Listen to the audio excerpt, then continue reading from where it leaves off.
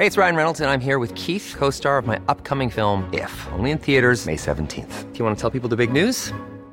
All right, I'll do it. Sign up now and you'll get unlimited for $15 a month and 6 months of Paramount Plus Essential Plan on us. MintMobile.com/switch. Upfront payment of $45 equivalent to $15 per month. Unlimited over 40 gigabytes per month. Face lower speeds. Videos at 480p. Active Mint customers by 531.24 get 6 months of Paramount Plus Essential Plan. Auto renews after 6 months. Offer ends May 31st, 2024. Separate Paramount Plus registration required. Terms and conditions apply if rated PG. It's BudPod 63, the 63rd of the BudPods. Phil, 63 mean anything to you? It's 20. It's neatly divided by 3 into 21, which I quite like. Ooh, that's true. Aside from that, I think it's a very feminine number. 6 and 3 are both the girl numbers. Yes. But aside from that, no.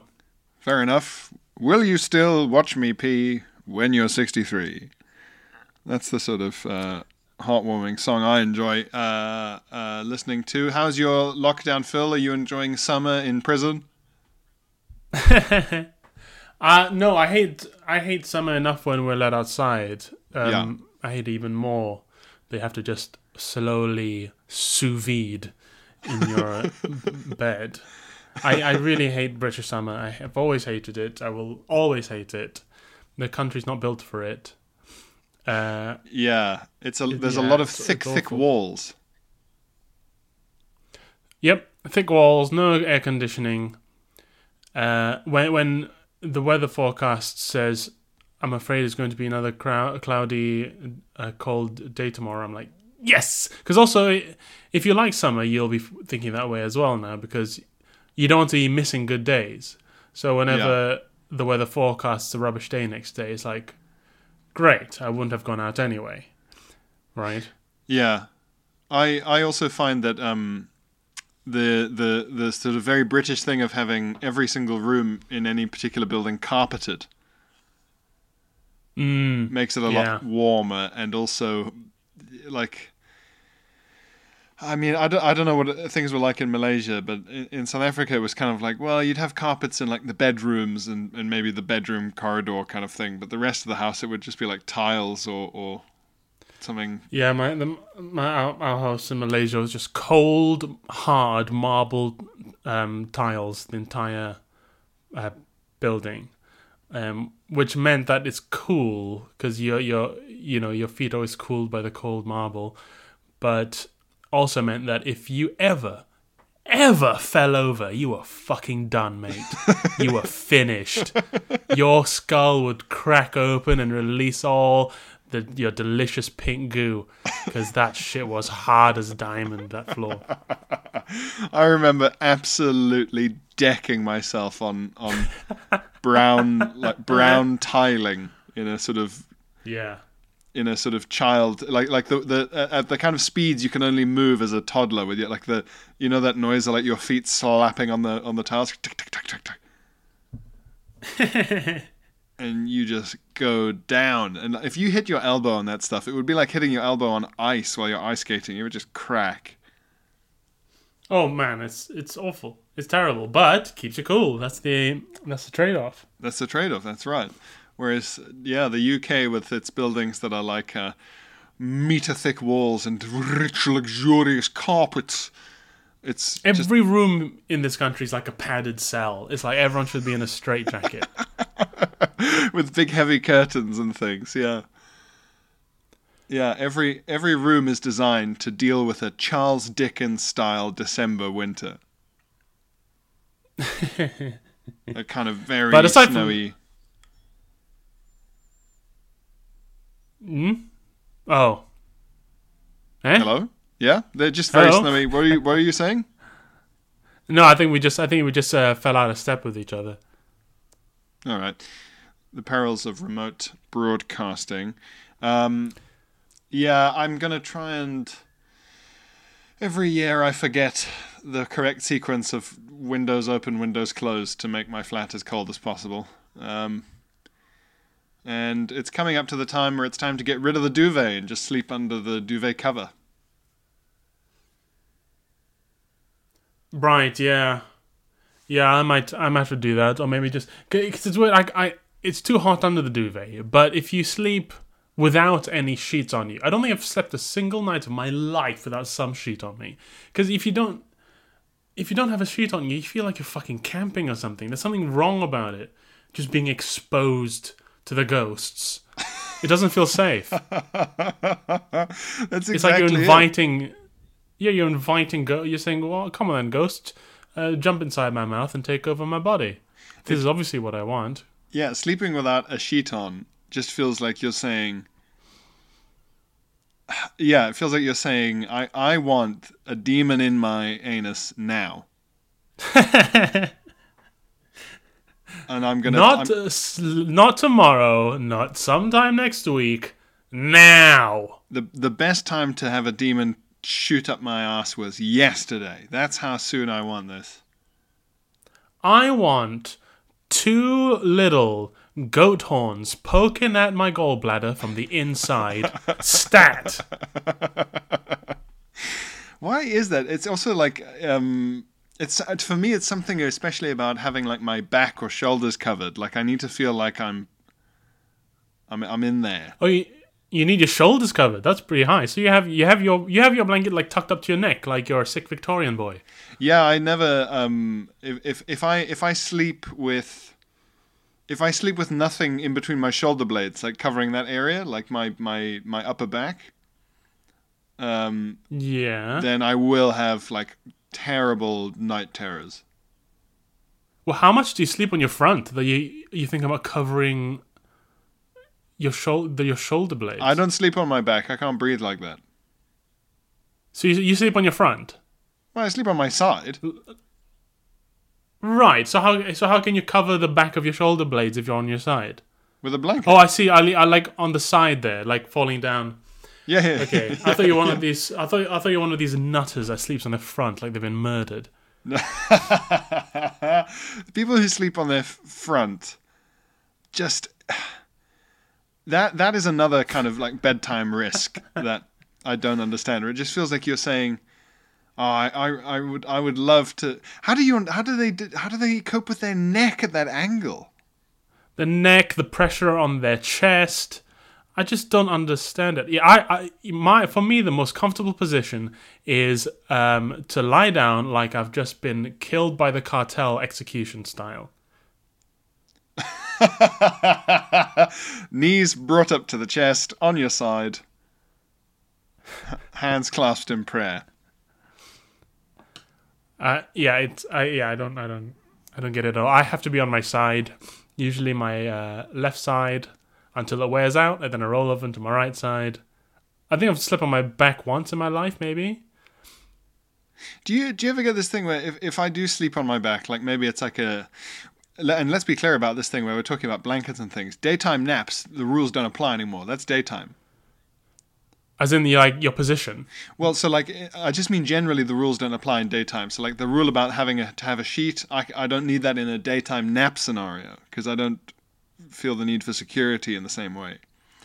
Interesting. Yes. Also, for the same reason, there are no ghosts. Yeah, there are no ghosts in the day, and for the same reason, like if I do a daytime nap, I've had some very excellent daytime naps while I'm still wearing jeans. For God's sake. Ugh. Yeah. That made the hairs on my neck go up. Ugh. Why don't you just put on a tie while you're at it? I've been napping in my wedding dress. But you can't sleep during the whole night in a pair of jeans. You're not a cowboy on the run. And even they sleep in their long johns. Yeah, even they have with a big bum flap. Yeah, exactly. Like an old prospector, yeah. Yeah. There's gold in them thar hills, but there's no reason to sleep like a maniac. That's the rest of that phrase. Do you find, Phil, if you have ever slept on your back, that it's like your organs get like pressed down too much? Yes, yeah. My especially stomach, like in your stomach. My guts feel all weird because they've just been like lying down, and they're not supposed to really do that. Yeah, they just squish into. But because on your side is also like it's the resting position in yoga at the end is to rest your heart to lie on your left side. So does that? I guess that means that does it confront the heart with the least amount of pressure to overcome to get blood through your body? Is that why it's more relaxing? Yeah, maybe. I would have thought that if you had your heart if you went on your right-hand side, then your heart would be like you're lying down, but your heart's still quite high up, so it doesn't have to pump against gravity. Maybe that would be better. Yeah, but the heart is only ever so slightly to the left, isn't it? It's not like that far on the left. Yeah, it's not like jutting into your armpits or anything. Armpit hearts. But then, Yeah, I used to think my heart was like right on the left, just above my left nipple, like that high up. Don't you think it's strange that I always find it really strange that as organisms we have no idea what's inside of us. Like we had to cut open other people to go, oh, that's what's inside of me. It's just strange or anything to exist and be alive and conscious and walking around and you don't know what's inside you. Yeah, I mean it's like you're a Mac. Like you kind of work, but there's no way of finding out what's inside you. You have no idea. There could be a hamster wheel in there for you, know. What's also crazy is that like not only did we have to cut ourselves open to figure out what the fuck was going on in there, it took like hundreds of years of cutting people up. Like they were cutting people up like 700 years ago, and they were like, well. Obviously, all of our thoughts come from our hearts, but there's also this gloop in your head that if you mess with it, it seems like you can't do maths anymore. They genuinely, were just sort of vaguely aware that your head was really crucial, but they were like, obviously your soul and your thoughts come from your heart. And like, you know how when we think, we hear our own thoughts inside our head? Mm-hmm. Oh, I hear them all the time. Well, that's it. Some of them aren't even my thoughts. But then in the days when they thought their thoughts come from their heart, did they think that they heard their thoughts in their chest? That is a good question. Did they have this like abstract conception and like to what extent is the fact that we think we hear our thoughts in our head just the fact that we've been told that that's where the thoughts are happening? It's a very good point. In Malay, the word sort of for heart in the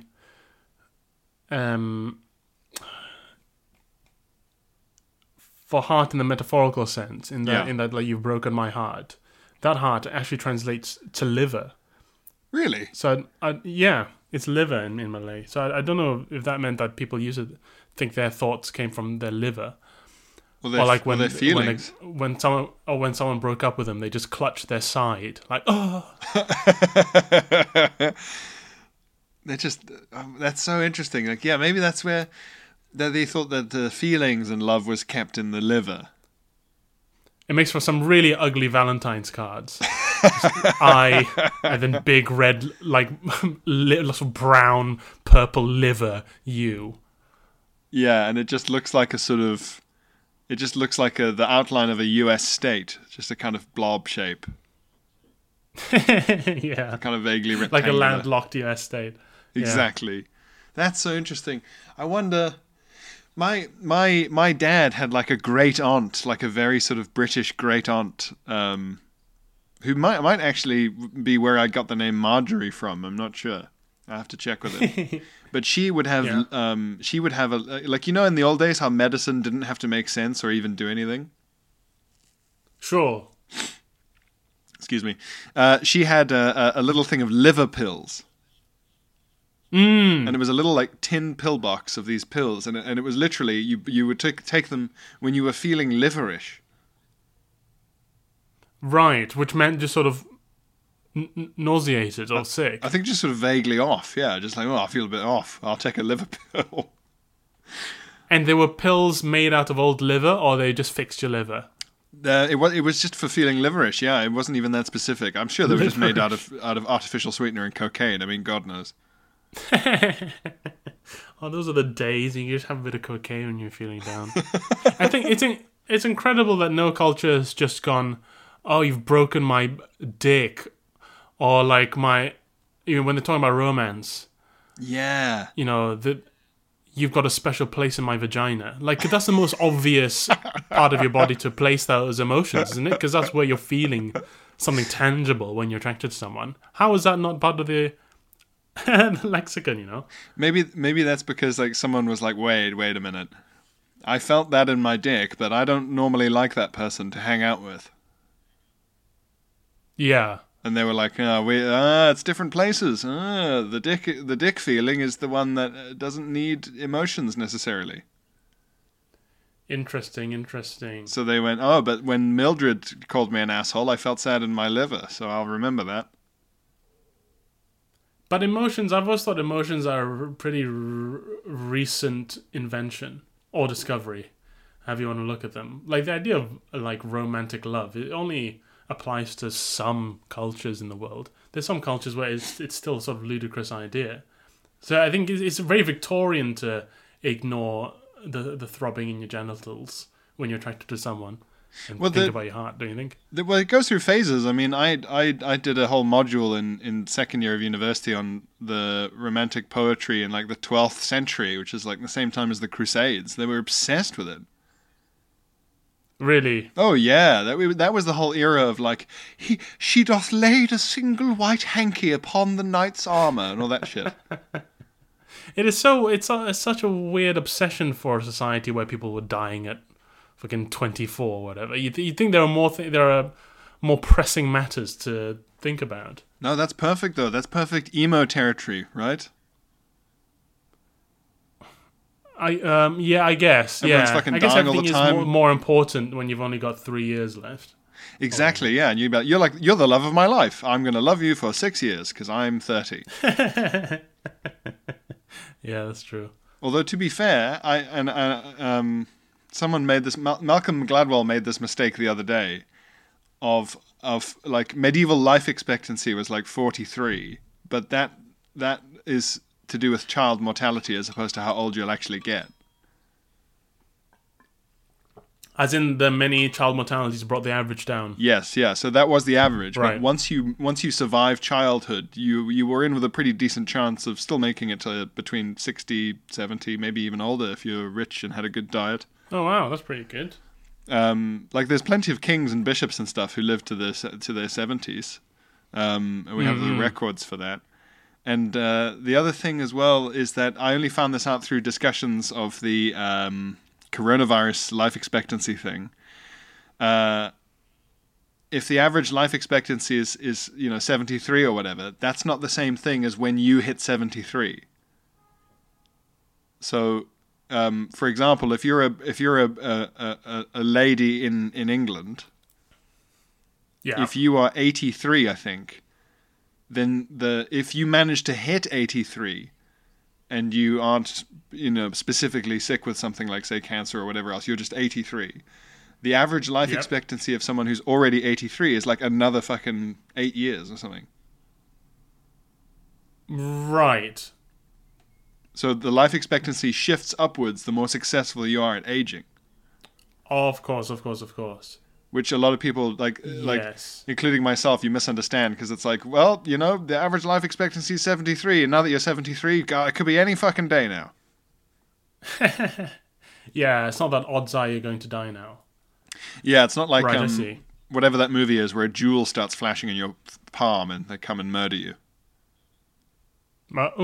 That's kind of Logan's rings a bell. Run. Oh, Looper. Oh. Is that I was Looper? thinking of Looper. Logan's Run is something where it's you get murdered when you turn 30 or something. Oh, okay. I've only seen Looper. It's the only movie I've seen. It sounds a bit like that. Have you seen Looper? That's funny. Every I think time we've talked about Looper. I think we've talked about the way I say Looper. Yeah, Looper. Was it Looper? It's the most Welsh I ever sound. Is when I'm talking about the film Looper. This is my theory about us getting our accents back in isolation. Yeah, absolutely. I like the idea that anyone restoring factory settings. Yeah, anytime anyone says a movie, you're just like, oh, Looper.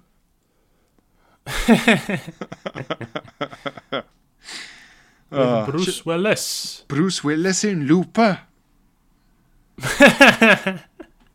It's a film about time travel. All right, shall we do some emails? Yes. Correspondents dinner. When you're ready to pop the question, the last thing you want to do is second-guess the ring. At BlueNile.com, you can design a one-of-a-kind ring with the ease and convenience of shopping online. Choose your diamond and setting. When you find the one, you'll get it delivered right to your door. Go to BlueNile.com and use promo code LISTEN to get $50 off your purchase of $500 or more. That's code LISTEN at BlueNile.com for $50 off your purchase. BlueNile.com, code LISTEN. Hey, it's Ryan Reynolds, and I'm here with Keith, co-star of my upcoming film, If, only in theaters May 17th. Do you want to tell people the big news?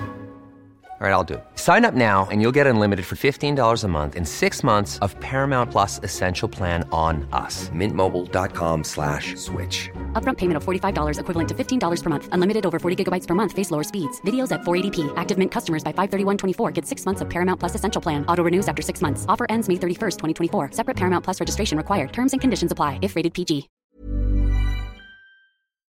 Ring Letters, keep emails, phone letters.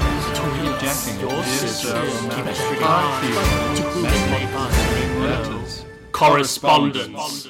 Oh, some correspondence from various people. Correspondence, we're catching up. Catching up. Lottie gets in touch. Lottie. Thanks a Lottie. Thanks a Lottie. P squared. She says, I recently went to India to visit my sister who is working there. Imagine my excitement whilst packing my suitcase. Surely India would be the gateway to my very own Bum Bum story. Yeah. And she says, Old Delhi Belly Novelli. yes, well, exactly. That's why I can't ever go to Delhi. Yeah. It rhymes too well, it's going to happen. So, Lottie says, whilst there, I challenged my weak little white body.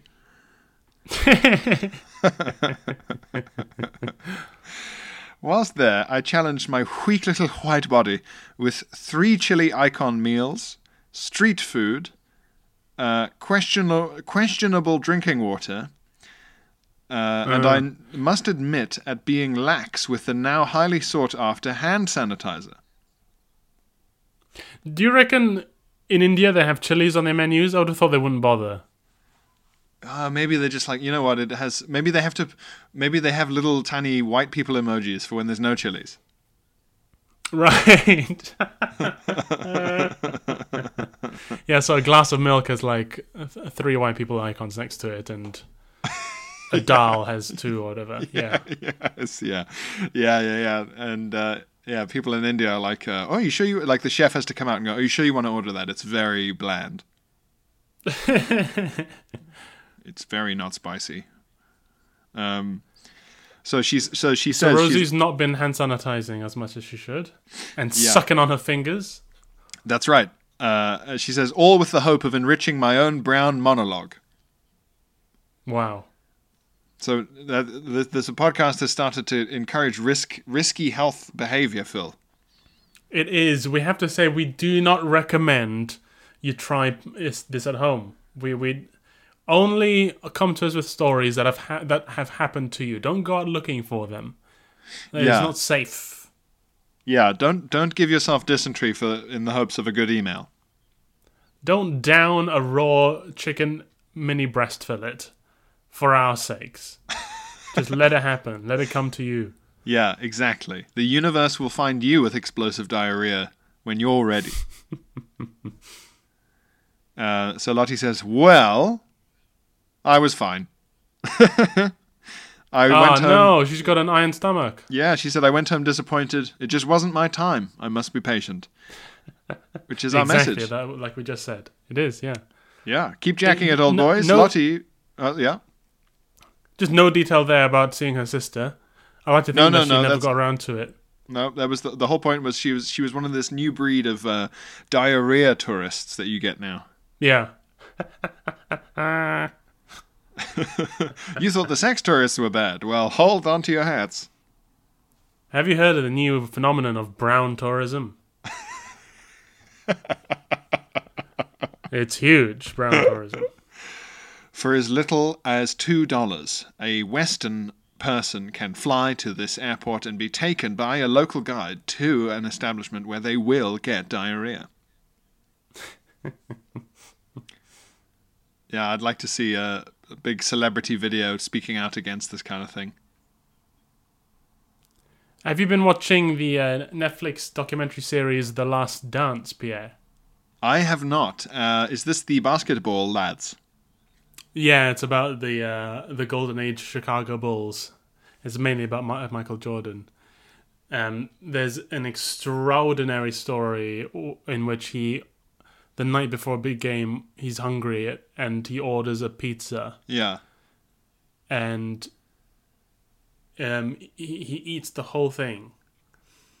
And then he wakes up at 2 a.m. just so sick.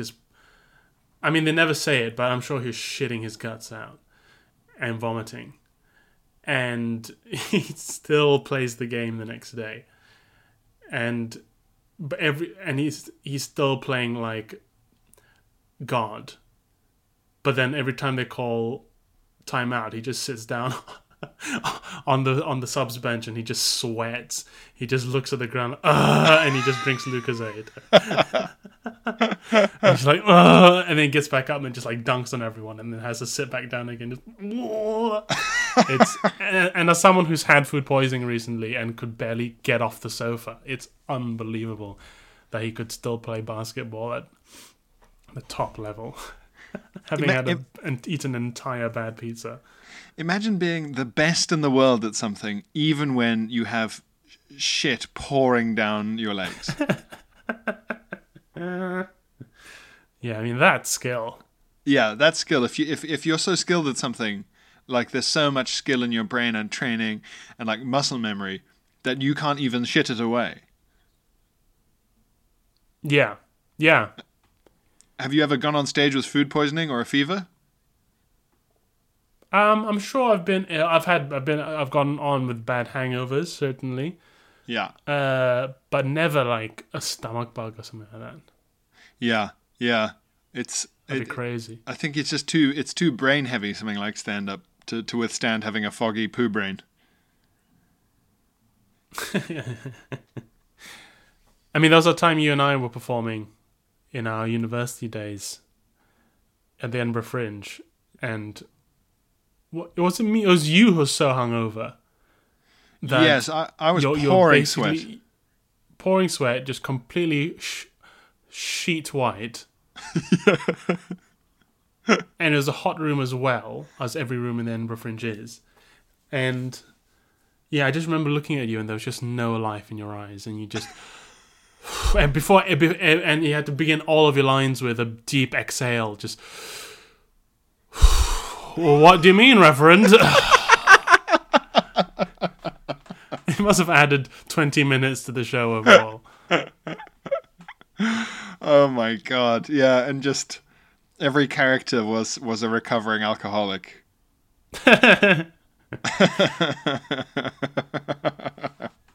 I think the time when you were hungover on stage was with Daphne, wasn't it? Yeah, maybe. Wasn't there a Daphne where it was like the day after the day after the day off or something like that? I think I saw you afterwards after that show. Oh really? Oh god. I don't quite remember it. Yeah, I can imagine really letting some people down one day. It must be that. Oh man, we got quite a meaty email here from Ryan.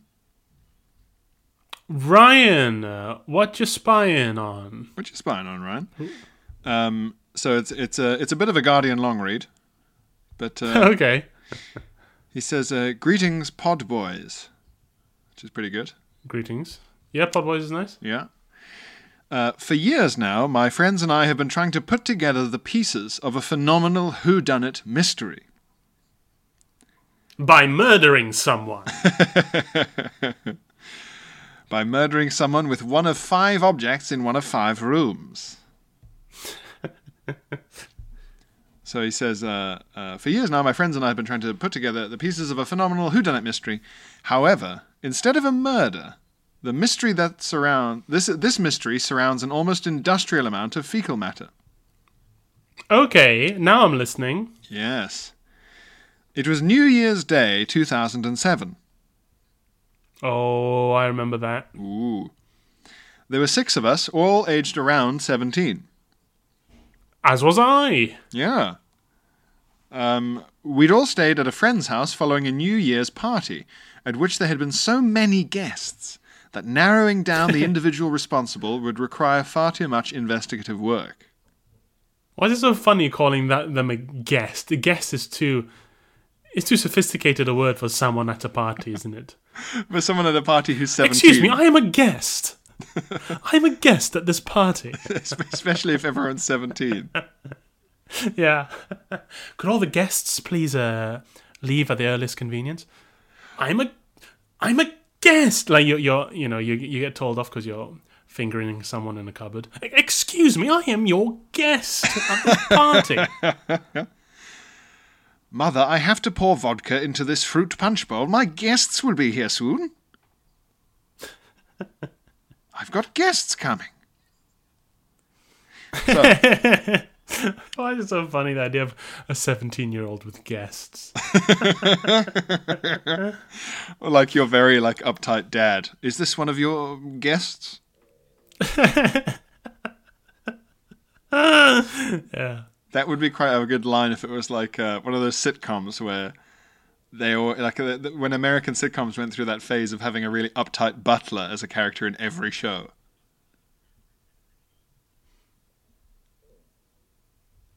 Yeah. Like Fresh Prince of Bel-Air, but also there's like a bunch of them where they have a butler figure, and just witheringly asking if this is one of your guests. So they're at a friend's house. The morning after the shindig, we were awoken by an almighty stench filtering into the bedroom from the hallway. That combined with the lingering effects of the booze and jazz tobacco we had enjoyed the previous evening, which the guests had enjoyed. Yes, the guests had been enjoying booze and jazz tobacco. Which combined with these other lingering effects to make us all retch collectively in a hideous regurgitating chorus. Like the frogs from the Budweiser advert, just bleh, bleh. Just a room full of 17-year-old guests all vomit burping at each other. So they're all in this room retching collectively, and he says, I was the first to make a break for it. Across the landing and into the bathroom as fast as I could, not paying much attention to my surroundings, where I stumbled upon the epicenter of the stench.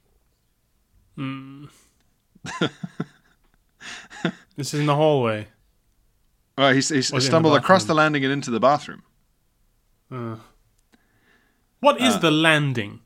The landing is that weird I've never quite understood this. It's that weird little mezzanine bit near bit the steps. on top of the stairs, yeah.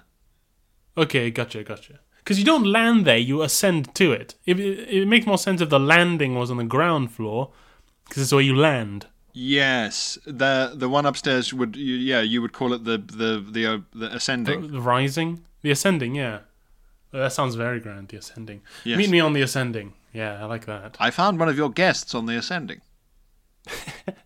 They appear to have been stricken by some sort of malady.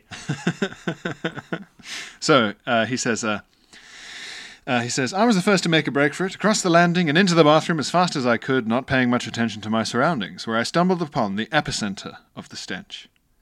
The toilet was quite literally full to the brim with liquid brown vulgarity. Oh, no. It was one of the guests, I'm sure.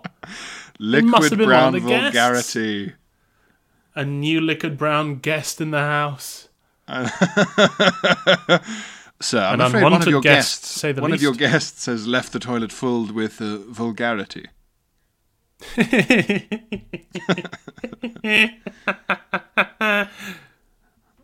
One of your guests appears to have left some vulgarity on the landing.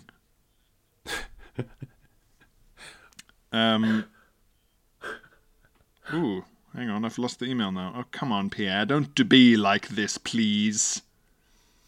Oh dear. No, Oh what? dear. Oh dear.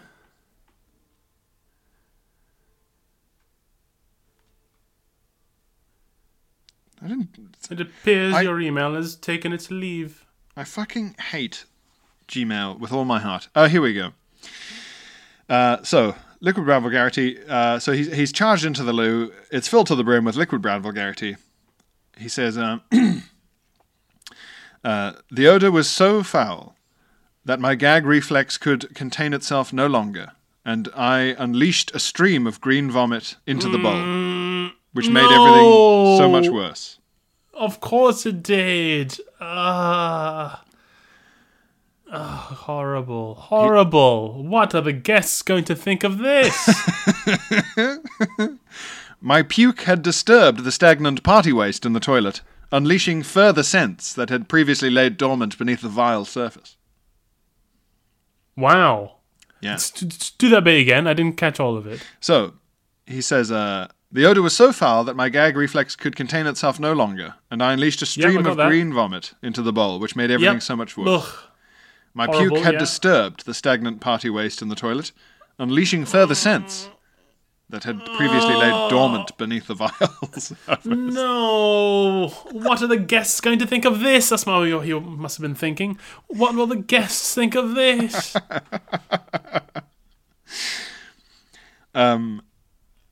This induced more vomiting. But not wanting to make the same mistake again, I pivoted on the spot and decided to aim my stream of sick into the bath. Which is where I realized that this was no ordinary mess. No. So, he's pivoted on the spot to go from throwing up in the loo to throwing up in the bathroom, in the bath. Great. Very graceful. Which is when he realized that this was no ordinary mess. Because there was, Phil, he says, there was a healthy smattering of arse water festering in the tub. What a thing to find. What a thing to find when all you want to do is just deal with your awful hangover. You just want to spend a day eating fried chicken and just sitting around, and now I've got to deal with this. Horrible. Exactly. So he says, a healthy smattering of arse water festering in the tub, while the sink had not been neglected either. What? Wow. The sink. Goodness me. He continues. This guest had been very thorough. That's what Sherlock Holmes would say if he was there. We're looking for a thorough man, Watson.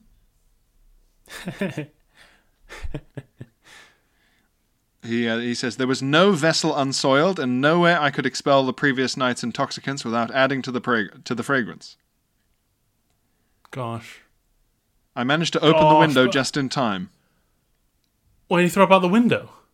Allowing me to puke until I could puke no more, whilst also inviting some much-needed fresh air into the befouled bathroom. Oh, God. So he just splatter-tatting out the window? Yes. Just onto the ground outside? Yes, like a town crier if the news was vomit. Oh, no. I don't think town criers shouted out the windows, though, did they? I think they had to go outside. It's a very lazy town crier who was just like, hello? A town crier in a very small town. No need to leave the house. Yeah.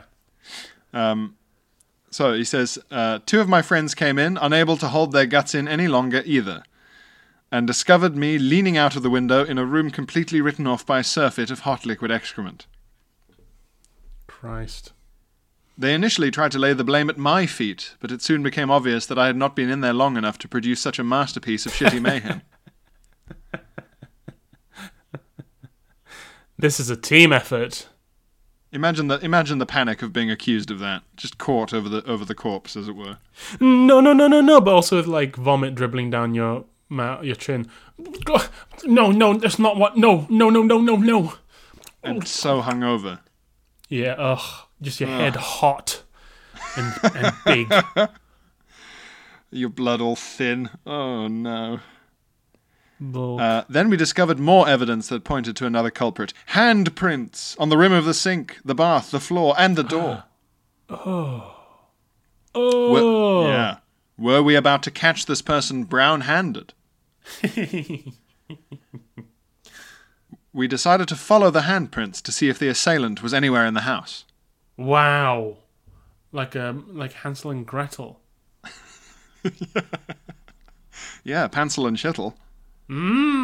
Yes. We went back out into the hallway where a solid brown stripe led along the wall and down the stairs. The wall? They must have just been leaning on the wall with a big poo hand. Like they've been shot with a poo bullet. Like Mr. Burns in that Simpsons episode. Oh my days. We went back into the hall, where a solid brown stripe led along the wall and down the stairs, with another thick brown stripe coating the banister. Wow, this is like a fucking Columbo or something. Yeah. Whoever had done the deed had clearly panicked, run out the house, using the banister and the wall to support them in their inebriated state, leaving a shitty trail behind them. Yeah. The trail led through the hall and to the front door, where the literal party pooper had made their escape.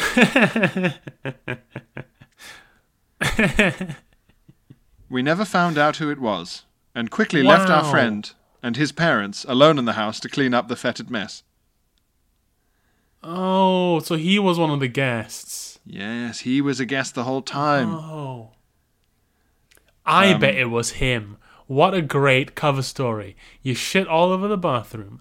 Then you get it all over your hands and you mark yourself a little trail out the door. Then you clean up outside. You come back in and you make up a whole new story about going to throw up in the room and finding it that way. It's the perfect crime. And then, 13 years later, your friends pressure you to send in the funny story to BudPod, not even knowing that you are describing your own actions. You are the guilty guest. Oh, this could be controversial. So he says, we never found out who it was and quickly left our friend and his parents alone in the house to clean up the fetid mess, for which 2 plumbers and a carpet fitter were required. Oh no. I bet he got grounded.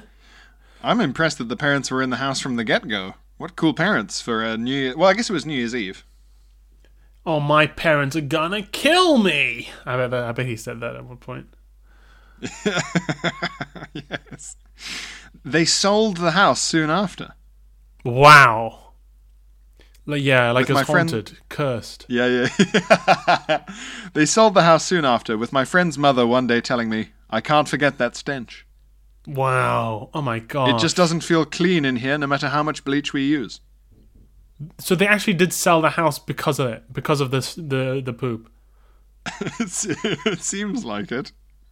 That shit affected the housing market. That's quite an achievement. To shit a house onto the market.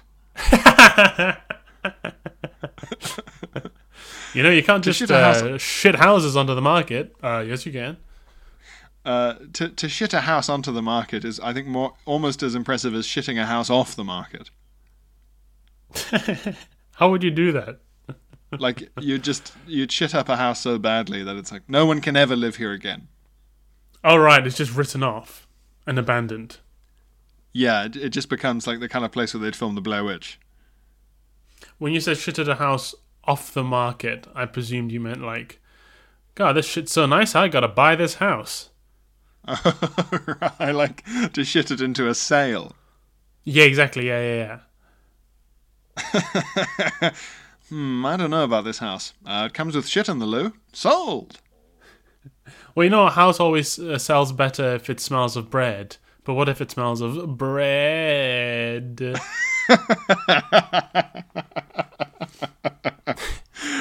I can really imagine shitting in this house myself. It smells like a home to me. So the friend's mum says, I can't forget that stench. It just doesn't feel clean in here no matter how much bleach we use. We have our suspicions about who it was, says Ryan. Wow. A school friend, who we didn't hang out with so much, suspiciously stopped drinking after the party and was nowhere to be seen on that fateful morning. Well, I mean, surely is the one person who's not there anymore. Surely by a method of elimination, you could know who it was. But he denies it to this day, and there were too many people at the party for us to definitively label him as the culprit. Too many guests. Yeah, too many guests spoil the loo. Spoil the house, eventually. Yeah.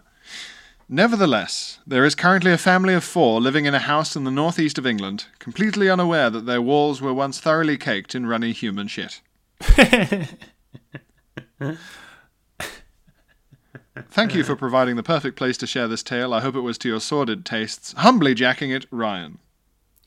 Do you reckon that new family of 4 now sort of are woken up in the middle of the night by the sounds of distant shitting? Just, what the? What happened here? The telltale dump. What are you? Do you think, do you think it'll be one of those things where they experience a haunting and they have to get in touch with the family that used to live there, and they just have either disappeared, or it's like one really old lady with a white streak in her hair says, I don't remember.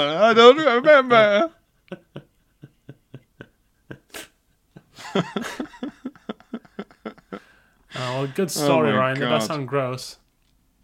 Excellent story. Truly horrific. I wonder if they'll ever find out who it is. Do you think that that's the kind of thing someone ever admits? No. What for at this point? Well, I guess on your deathbed. Yeah, maybe on your deathbed. You go, I shat your house onto the market. And his friend's like, no, you are my best guest. Instead of saying rosebud, he just says, I shat in the sink.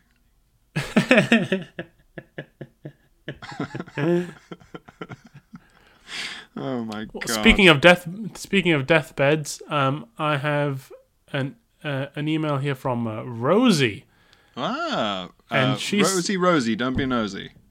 Very good. Yes. Not so easy, is it, Pierre? I bet I make it sound real easy, but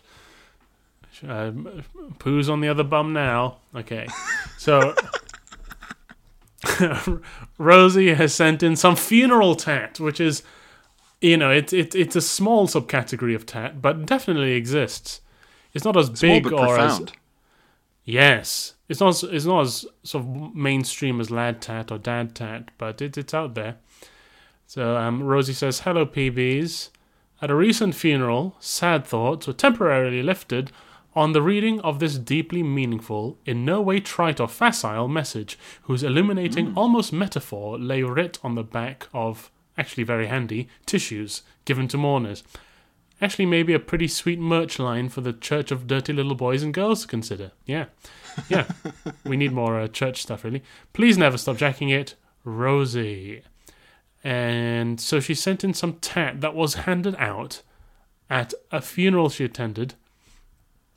One is a card, and it's got like a hand-drawn border around the words, sometimes memories sneak out of your eyes and roll down your cheeks. Oh, no.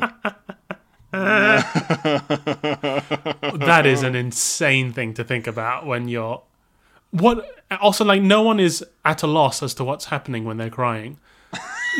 What is this rolling down my cheeks? Are they wet memories? But also, does that mean you forget them?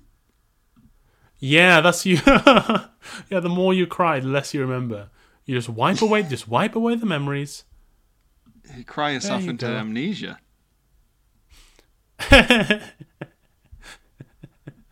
Yeah, when you're being told something very sad, you're crying because you want to forget what you've heard instantly. Or if you cry when you're really bored, so you don't have a boring memory.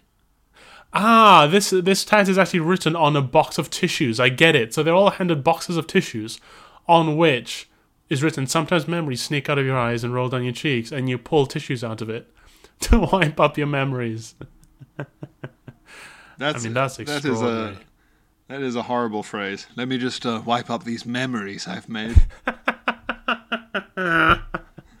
It's disgusting. Sometimes memories you've made just burst out the end of your dick. That's what I would say for a sort of wank bank thing. Oh gosh. Thanks for that quick bit of chat there, Rosie. It's always nice to add something to the funeral file. Would you want that at your funeral? Would you be annoyed if that was handed out at your funeral? I'd want my priest to be wearing a wacky apron, definitely. Kiss the priest.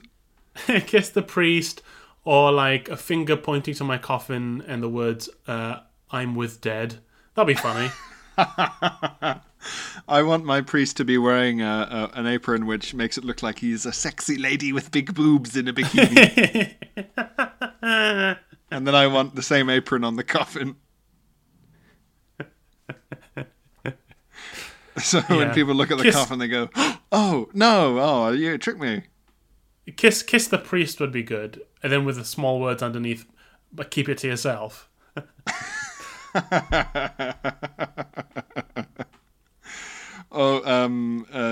Bless this mess. That would work.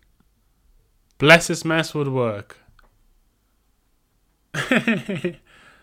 Or like we could do a whole line of wacky priest t-shirts, like I'm squatting in God's house. That's cute. That's cute. It's Judgment Day somewhere. I don't know. God's bitch. Yeah. That'd be fun. It's like God's bitch. God's little whore. I don't know why I've gone so hard. Yeah, because that's another line of tat, the sort of harsh tat, or like I think someone sent it to us on Twitter. There's some bed sheets. What were they? You remember this? Bed sheets. Some bed sheets, and they're like, it was like two skeletons making out, and it said like you and me against the world. Oh, it was a hot babe making out with a skeleton that was riding a motorcycle. Yeah. And it was like hot bitch wife and asshole husband dad versus the world. And this tat that sort of tries to reclaim being an awful member of society. Yeah. Like, the more people take you aside and say, you're a real fucking asshole, the more you're like, yeah, that means I'm doing something right. Like those t-shirts that say, I woke up this morning, what more do you want?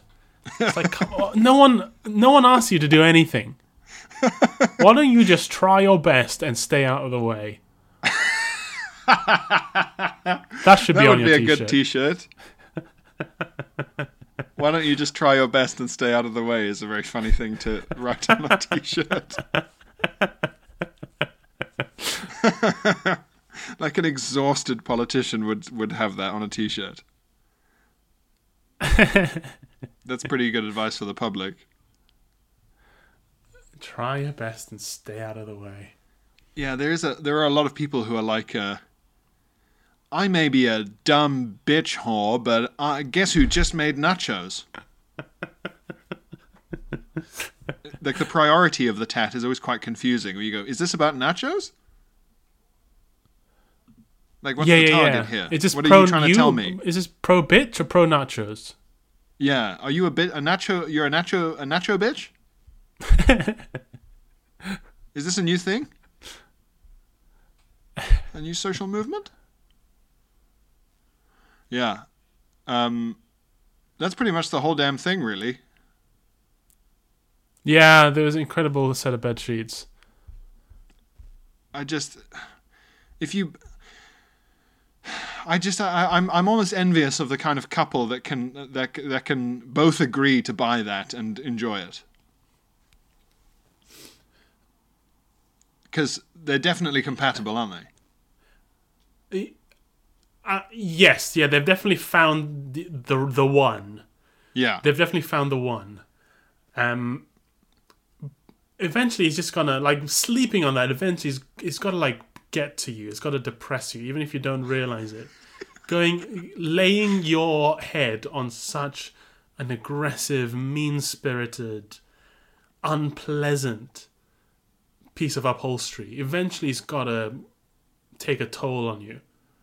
Yeah, or washing it and carefully folding it and swapping it out for presumably a second one that's in a different color.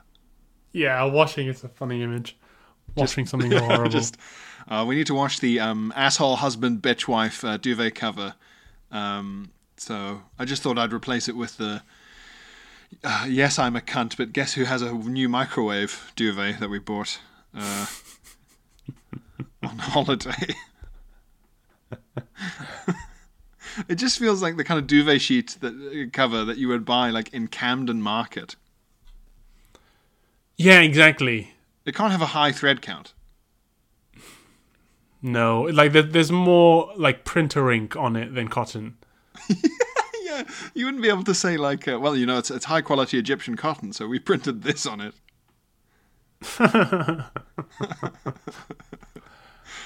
I've got another email of tat here, another potentially subcategory of tat. Oh, yeah? This is from Frank, and he's sent in some half-arsed tat. Oh, sorry, Pierre, this is from Frank. Frank the Tank. Yep, he's got a big old cannon sticking out of his nose. And he sent in some half-arsed tat, which is interesting. He says, hi there, orators of poop. Which I like. I like Orators of Poop. That sounds like Orators of Poop would be like our death metal band, apart from that's metal exactly what I was going to say. Yeah. Please welcome to stage the Orators of Poop. I sat on the toilet. Brown handprints on the wall. Which guest did this? Which guest did this? Okay. So Frank says, spotted some incredible half-arsed tat for sale on a Facebook page, selling print for the extortionate price of £4. Ooh. £4 a print. The complete lack of design/creativity and shocking use of fonts kind of made me respect them for trying to sell this. Attached some pics, Koji, Frank. And, I mean, it might be hard, but I'm going to try to give you the tat quiz here, Pierre. Okay, yes, please. The first two are they make some sense, so you might get them. And they're basically plays on sort of cutesy viral phrases that people might share around from, And he's right, this horrible cursive font, word art font. And the first one has just a picture of a cleaver, like a big flat knife, and the words, chop it like it's blank. Oh, chop it like it's hot, surely. Yes! Yeah. It just says chop it like it's hot. Very recent song. These guys are keeping with the times. That's just a kind of a modernity you can expect from the cats at facebook.com. And this next one, I think you should be able to get this one. It's got a picture of a grater. And in the same sort of cheap word art cursive, grater's gonna. Oh, grater's gonna grate, yeah. Grater's gonna grate. Yeah. Grater's gonna grate. You know what? I think if someone can guess what you're going to finish your sentence with, it's not worth selling. I think if someone can guess the end of your sentence, it's not a joke anymore. It's just obvious. This third one is going to be a bit harder, but I think maybe if I preface it with this, it might be easier to get. So it's one of these mixed font ones. Ooh. The one of those where the first segment is in a sort of boring Arial Sans font, and then the second bit is in cursive, out of nowhere. It suddenly explodes into curls. Yes. So the Arial serious bit of this starts, "This kitchen is for," and then in cursive. Ooh. This kitchen is for... You'll never get this because it makes no sense. Cooking? But no, it's something that could be in cursive, like a sort of infantilized cursive. Ooh, okay. This kitchen is for princesses. Yeah, you're along the right lines. I mean, that would be so like adorably sexist. This kitchen is for princesses. But also, it's like, you're my princess, now go away, like slave away in the kitchen, which they would never do. And yeah, because what's in common with all princesses? They're trapped. They're trapped in a room. Your room is a kitchen. This kitchen is for... It's an activity. Dreams. It's an yeah, you're getting there. It's an activity that you wouldn't normally associate with kitchens. Oh, okay. This kitchen is for laughing. You're getting there. I'll tell you, it's this kitchen is for dancing, which sounds horribly dangerous. That is so dangerous. Dancing? Dancing. You know where all the hottest and sharpest things in your house are? Why don't you go and dance there? Why don't you go dance near all these boiling liquids that aren't covered?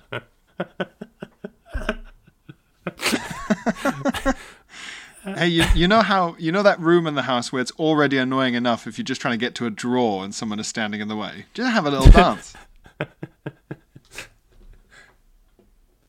That is pathetic. I hate that. I hate that. I hate that. I And really I was hate thinking that. about, like Grater's gonna grate one. Yeah. It's grating on me, that one. What kind of person is it who can look at that and every day of their life go, I mean, eventually you just have to block it out of your mind. That's the only thing I can imagine. yeah, you wouldn't They've even just see blocked it it out. anymore. Yeah, someone who knew who comes to your kitchen would go, "Oh, Grater's gonna grate," and you'd go, what? Oh, right, that, yeah. But God, I forgot that was there.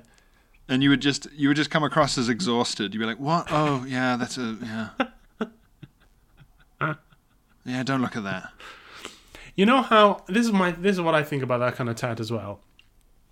Is, there's a sort of phenomenon I've noticed over my life of the thing you happen to look at when something horrible happens to you, or when you get some terrible news, or when you're at a particularly low point, or when you're being broken up with, and your eyes, looking for something to rest on, just settle on something, and this something takes on a new meaning and a new significance, because it happens to be what you're looking at when something horrible is happening in your life, right? Yes. Imagine that being Grater's gonna grate. Imagine you're in your kitchen and you get a phone call, and it's the phone call you've been dreading. And you're like, "Oh God, how is my life going to continue? Where do I go from here? My whole world has had the bottom fallen out of it." And you look up and it just says, "Grater's gonna grate." And like, you'd be staring at it, and I know exactly what you mean, and you always notice something a bit pathetic when you're staring at something. You go, "Oh, that picture's not quite straight," or something. You always... Yes, it's like there's that great scene in the first episode of Breaking Bad where Walter White is told he has cancer, and he says nothing. He just says to the doctor, "You've got some ketchup on your tie." And it's exactly that. It's just like what happened. Yeah, what you happen to focus on when you get the worst news of your life. Grater's gonna grate. This kitchen is for dancing. You'd be staring at it and you'd be thinking something stupid like, "Oh, the shadows on the holes of the grater aren't the same as the shadows on the outside of the grater." Yeah. Yeah, there's actually an uneven number of holes here. Like the holes on the left are like a bit too far from the edge of the crater, the further than the furthermost holes on the right of the crater. This is an asymmetric drawing. Yeah, you go, it's almost like a misprint. Huh. Yeah. Anyway, as your world is destroyed. Yeah. This kitchen is for dancing. Who in that moment, staring at this kitchen is for dancing during a life-destroying moment, would not just immediately throw it in the bin? You'd go, that's like, it's taken a life-changing event for me to see it, but that's fucking asinine, and it's going in the bin. Oh God. Well, I think that's all the time we have time for. This podcast is for ending.